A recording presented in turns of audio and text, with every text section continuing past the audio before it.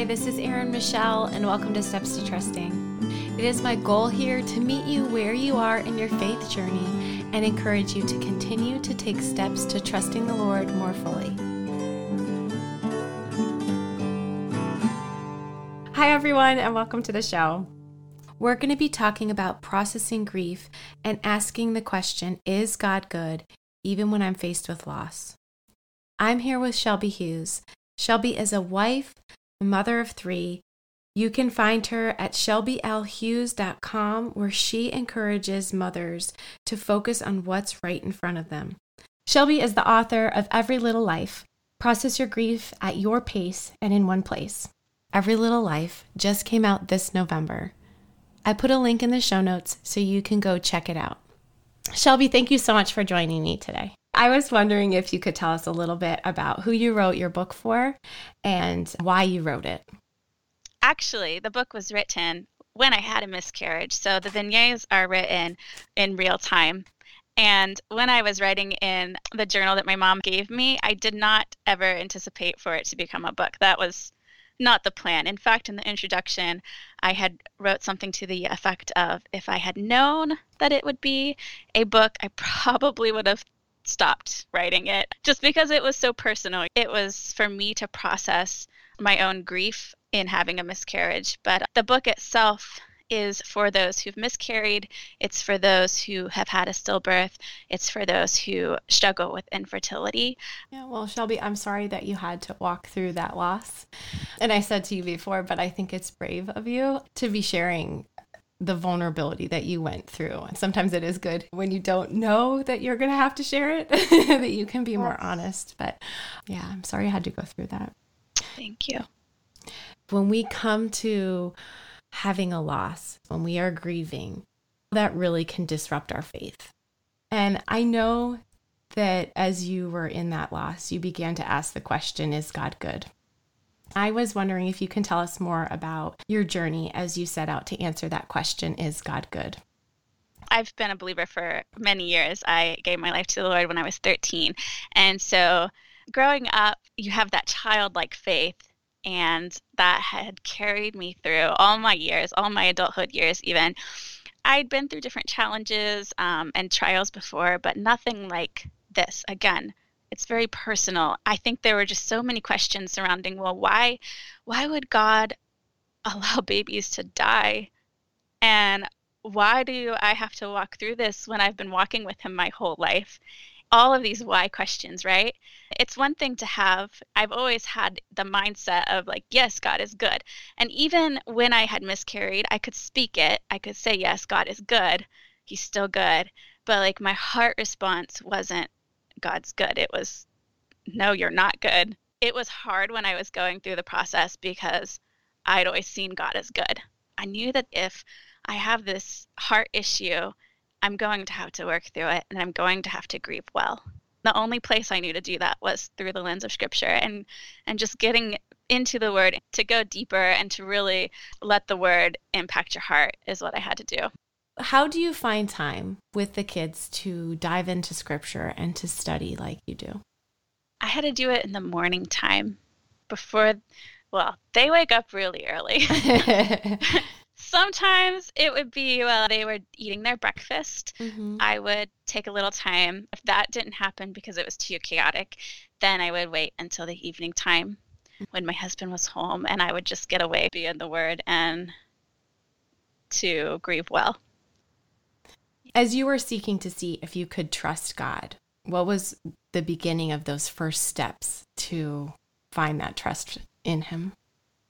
It was really just going into Scripture, into the particular stories where, I don't know, for me, sometimes it's easier to see the consequence that God has laid out rather than his compassion. You always see Jesus as compassionate. At least I have. He heals and he raises the dead and he does all these miracles out of love and compassion. But then for me, Old Testament God is like scary. You know, mm-hmm. He's like consequence to the Israelites. And so just going back and looking at some of these different scriptures and seeing, okay, yeah, there's the consequence, but let me read the whole context. And here's also compassion. laid out. I think one of the ones that hit me the most was in Genesis, I think it's chapter 3, where Eve is tempted. She eats of the fruit. And then Adam does as well. And God kicks them out of the garden. And I've always heard that scripture like, oh, God's kicking them out of the garden. It's a consequence. It's huge. But not only that, he's given women this consequence of pain and childbearing. That hit me really hard. But then as I kept reading the scripture, it came to the part where it says, but God clothed them. Yeah. And you see that compassion. And even when he kicks them out, it was for a redemptive plan. He continued to walk with them. He had to do that because that was the only way when sin entered. It was the only way for us as humanity to come back to him. I appreciate that idea of watching God's compassion and looking for his compassion so much. Even just thinking about compassion is usually seen when there is a problem, but it's active. Compassion is not just, oh, I feel bad, but compassion is taking action. And so when I think of you talking about God clothing them, he didn't just say, oh, I feel bad you did this, and I feel bad this happened to you, but he took care of them. How did you feel like God was taking care of you in your loss? He did it through his people. I had so many people who sent over food, or they took the time to write letters. Actually, on the day that I miscarried, I was supposed to have a dental cleaning, and, we called them up and said, we're not coming. And they ended up sending a card in the mail. And that just spoke so much to me, because in a world where we're being told that life isn't life unless it starts at birth, it spoke so much to me. And that was going on while I was miscarrying. There was all of this, I guess, social media uproar of trying to pass different laws for abortion rights and whatnot. And so that was something I had to work through too, was, here's what culture's saying, here's what God's saying, and get to this place of certainty. You had said at different points in your life that you could say, I trust God, but to say, I trust God versus coming to the end and feeling trust for him, what happened in your heart? The symbolism of the breaking of bread just kept coming up over and over again. And so I started paying attention to that. So there's this place in scripture, it's in Luke 24, where Jesus, he comes back and his disciples don't recognize him. And there's this part where he takes the bread and he breaks it. And it was in doing that the disciples realized who he was. It hit me in that season. God wants us to see him in the blessing and in the breaking. And that sat with me for a very long time, because it was like, well, yeah, I can say he's good in the blessings, but in the breaking too, can I see him in the breaking? That's where I wanted to be, where I wanted my heart response. I wanted to get back to him, so to speak. Within my own life, my daughter had made a comment one time. It was after Thanksgiving. So I had miscarried before Thanksgiving and then had to have a surgery a couple days before Thanksgiving. After Thanksgiving, I just wanted to keep busy. And so I started decorating for Christmas. Like, it wasn't even December yet. And I was sitting with my daughter at the table and we were cutting out paper snowflakes. She was 3 at the time. She's cutting out the snowflake with me with her little kid-safe scissors, and then we open it up and I'm waving the snowflake all around because I'm like, look at the snowflake, look how pretty it is. And she could not have been interested in that snowflake no matter what I had done. And instead, she picks up the clippings, the stuff that you discard when you're done. Yeah. She picks it up and she goes, Mommy, look at this pretty mess. Isn't it a pretty mess? And she takes it and she just lifts it up and she lets it fall all around her. And she's just so happy. And I just had a moment where I just froze. And it was like God was speaking to my heart, like, will you let this mess, will you look at it differently? Look at it like your daughter's looking at the discarded clippings of the paper snowflake. That moment for me, and that was early on when I had the miscarriage. Little things like that, when in the eyes of your children that hit you. But I found so much healing in my children and in their childlike response to God. The songs that they would sing, like, God is so good, he's so good to me, songs that I taught them, Right. that they were singing over me loudly and obnoxiously sometimes, but they were singing over me. It was just like these little moments of reminding that we can trust him. We can trust him like a child trusts him. Yeah, to help you see from a different perspective. Right. I finally got to this place where I could see God as good again. And so my heart goes from like, oh, I don't really know what I think, to I trust you. So here's what I wrote. I'll go ahead and share that if that's okay. Great. So it says, God has heard my cries over the hardest months of my life. He heard me from heaven and saved me from drowning in grief. God has raised me up. I will stand, remembering his strength in this season, remembering as I move forward. So just to remember his compassion, to always remember it and to not ever let circumstance, even the ones that are most personal, change my trust for him. What do you see differently now, having gone through what you went through? Well, obviously, we're all going through this really hard season right now, right? It's the pandemic that's going on, and some of us are somewhat back to normal. Most of us are not. I think for me, it's like not letting that particular circumstance. I don't know. I feel much stronger being in the midst of it than what I would have been had I not gone through what I had gone through, because I had already done the heart work needed for just being like, bring it on, just bring it on. Yeah. Well, it's so interesting. I mean, what I hear in you is that you trust God for what is coming, right? I hear that you have dealt with the loss in a way of saying, I trust God that somehow you used that or are using that to change me. I think it is so hard to put words around, like, how do we go from one place to the other, right? There's so much work that God is actually doing in us, but there's also I think this willingness in us that we have to walk that road with him.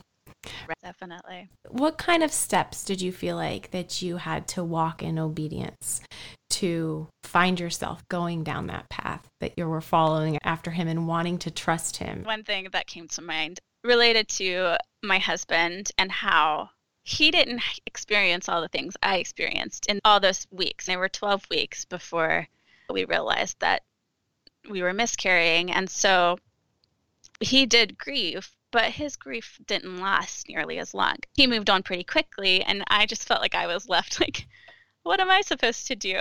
I had to learn that my husband wasn't the one who could heal me. I had to look to God for that. I think that's huge, because it's easier sometimes to look at someone we can see and be like, help me. Especially when, in general, we know that a marriage is an example of Christ in the church, but that doesn't mean my husband can fill in as Christ. I've got to come to him with that stuff. How would you support someone who was going through what you went through? Actually, I have had several close friends who have miscarried. A lot of times it comes down to praying for them. That seems not very tangible, but I think that in order to have the right response, because everyone grieves differently, right? So in order to have the right response, we need to be praying for them first. How can I help them? What will reach them in their grief? And so I just began praying that for my close friend at the time. How can I help her? I've been there and I've done that, but I don't want to put all of my grief on her, because hers is personal and it looked different for her. Right. Then I think it comes down to being a listening ear. If you have gone through a miscarriage, being able to listen and pray. As far as tangible things, the things that spoke most to me were when people would bring over a meal, or I'd get a random letter a couple months after the fact, and that would really just bring healing to me. You know your friends best. Yeah. You know your loved ones best. Even if you don't really know how to handle the grief, just doing something, even if it's misconstrued or even if it doesn't come out right, doing something is better than doing nothing. Yeah. When you were first faced with the question of, is God good? What was your first reaction? Was going to God's word your first reaction? It was. I know Yeah. that some people, they might have to step away, but faith has always been a huge part of my life. And I didn't want to be in that place. I didn't want to be in that place of wondering, is God good? Because I'd always known him as good. So the only way I knew to, I guess, find the answer to that was to go and be in scripture and surround myself with good worship music. Yes, my heart was conflicted. Like, is God good? Because all this is happening and I'm grieving and I'm trying to process this loss. But it wasn't out of a place of like, oh, well, I don't think he's good, so now I'm not gonna search him out. Right. I had to search him out and I had to get to know his character. I guess I just never really looked into how compassionate he was and how you could see that all throughout scripture. So how has the depth of your relationship with Jesus changed because of your search to answering that question? I'm sure that if I had just sat back and said, well, because of this, he's not good, he can't possibly be good, I wouldn't be where I am today. I would probably just be, I don't know. It's hard because, like, I would probably still be going to church and maybe I would just be, like, going through the motions. But my heart response wouldn't be right. I relate so much. I went through a struggle of faith in college. I grew up in a Christian home. I always believed in God. I trusted him as my savior. And in college, I questioned so many things to the point of asking the question, if God is good, then why do I need Jesus? Oh. I don't really get that. Yeah. As a kid, I just was like, I believe in Jesus. I know I need Jesus. I know he forgave me, right? But for me, like when you actually said in the beginning about the Old Testament God, for me, it took looking at the depth of God's character, looking at the Old Testament part of his character and knowing that he's not different now, but what's different is we have Jesus now, right? And so like looking at God is still a God who gives punishments, but he's not a God that gives punishments without compassion, right? And the punishment is still there. It's still, the wages of sin is death, right? Right. But the gift of God, I'm losing the verse right now. But, it's eternal life through Jesus Christ our Lord. Thank you. Yes. Thank you. But like, right, like that's his compassion for us. That's his compassion, is that like he's the same God that punishes sin, that kicked Adam and Eve out of the garden, right? But that didn't leave us out of the garden, that brought Jesus and himself. Jesus came and became man and was willing to die and was willing to sacrifice. I feel like I needed to understand that full depth. And so as a kid, like you were saying before, I would be like, yeah, I trust God. Yeah, Jesus is my savior. And he was, because I had a childlike faith. But then all of a sudden I needed to know why. Childlike faith had to be filled in. Yes. What's filled in for you? I began to see the whole narrative of the story laid out in scripture, because as a child, you know, you're reading specific little stories like Daniel and the lion's den or Jonah and the whale. And it's very childlike faith-based stories of like, they trusted God, they didn't trust God. Here's what happened. All of these stories that you don't necessarily have the context for, because you're only reading like a chapter and then like you're moving on to the next story somewhere else in scripture. But to go through and really just see the whole grand picture, I think for me, as far as I think stepping out of scripture for just a moment, you know, as a parent now, we have this ability to sort of see things through the lens of a parent, kind of like God is our parent, so to speak. And so a good parent is going to have consequences for their children when their children do wrong. Like, that's just, how will they learn if not, you know? But that doesn't mean you don't love them. You have to give a consequence. And because we have a sin nature, we can sometimes parent out of frustration, or we parent out of anger, or we just don't discipline in a way that is loving and kind. And so I guess taking our parenting that we are doing in our house and the discipline and the consequences, and looking at that side by side with God, and how there's consequence for when we do wrong, but there's also compassion. Like, I still love my children, even though I have to discipline them, just because we have to teach them. And that's the same for what God's doing throughout Scripture. A loving father disciplines his child. Our talk has taken a little turn. Now we're talking about consequences. Can you discuss how this idea of consequences and punishment of sin relates to your experience? So when it comes to consequence, I don't believe that God gave me a miscarriage because of something that I did wrong. I have written about that in the book. I don't understand why he took my baby. He promised Abraham generations that if Abraham could count the stars, he'd know how many would come after him. And yet there I was, bleeding, sputtering at God in my grief. A woman at my church said it was okay to be angry with God, that he could handle it. But I hate that I'm angry with him. I hate that in one moment he feels so near to my broken heart and then feels so distant and unreachable the next moment. I'm angry that people keep saying this was part of God's plan. I know they're trying to comfort, but it doesn't feel comforting to me that God would have wanted this to happen. Perhaps he never wanted it to happen. Sure, he knew it would, but before sin entered the world, he never intended pain. Pain and suffering are a result of the fall. Surely our good God isn't sitting in heaven planning ways to break our hearts, to take a life that's been prayed over and hoped for just because that's what he wants. Sin entered. The enemy placed a wedge, and that wedge included infertility, miscarriage, stillbirth, and all the pain that comes with motherhood. I need healing. I need to see God as good again. It was almost like an awareness of the fact that even though people were saying this was God's plan, this was God's will, it was almost like I knew that, yes, he allowed it to happen. Right. It wasn't a consequence because I did something personally wrong. I was scrolling the other day and I saw somebody just talking about like a miscarriage, even the name of it, how people could feel like with it being a miscarriage, did I do something wrong? And that's so not the truth. That was something I had to deal with too. It's not the truth. Yeah. If you were to describe the steps of your journey from the beginning of your grief to feeling that trust in your heart for God, how would you describe those steps? The first step would be to acknowledge. I had to acknowledge that I had an issue. I had to acknowledge that there was something that was keeping me from the heart of my Father. And so that's the first step, I feel, is to acknowledge it.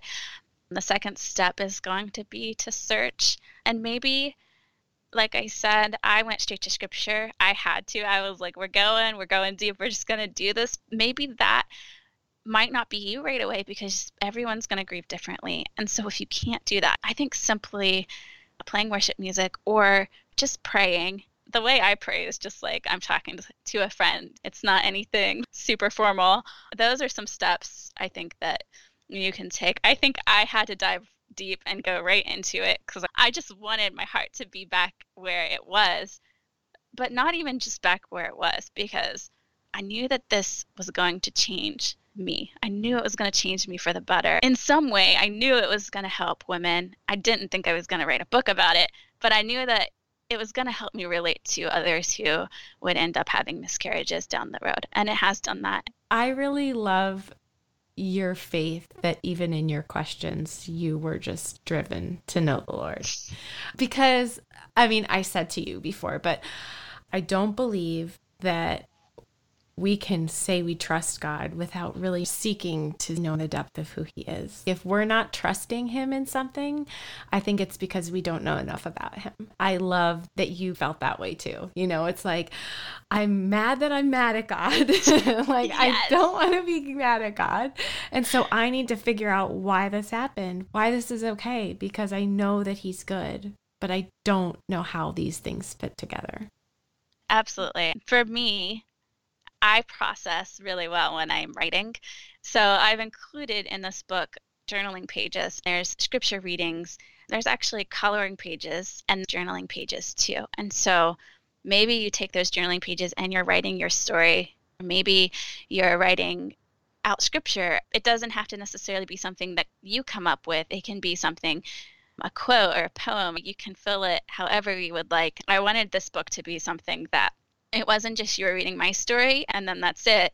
But more than that, you also have a place where you can process your own grief.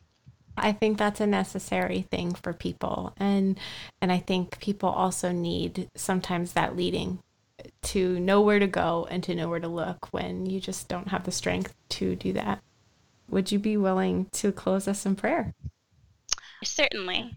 Dear Heavenly Father, God, I just thank you for this time that we've had to be able to just talk about grief, because it's certainly difficult to navigate, especially whenever you have all these other things. When life is moving forward, or you have your children to take care of, or you have your work to do, sometimes it's easy to stuff that grief way down deep and to not even deal with it because we're so busy or we just don't want to. I pray, Father God, that for those who are listening, that you would work on their hearts, that they would realize that you are near and that you are a God of peace and comfort and compassion. You love them with an everlasting love. Father God, I pray for those who are grieving, help them be surrounded by a community of people who would reach them where they are in the best way that they know how. I pray that you will put someone in their lives that they can talk to, that they can be real with and honest with, without the fear of judgment. And I pray this all in Jesus' name. Amen. Shelby, thank you so much for sharing a piece of your journey with us today. And thank you to our listeners for joining us. I pray that it was a blessing to you.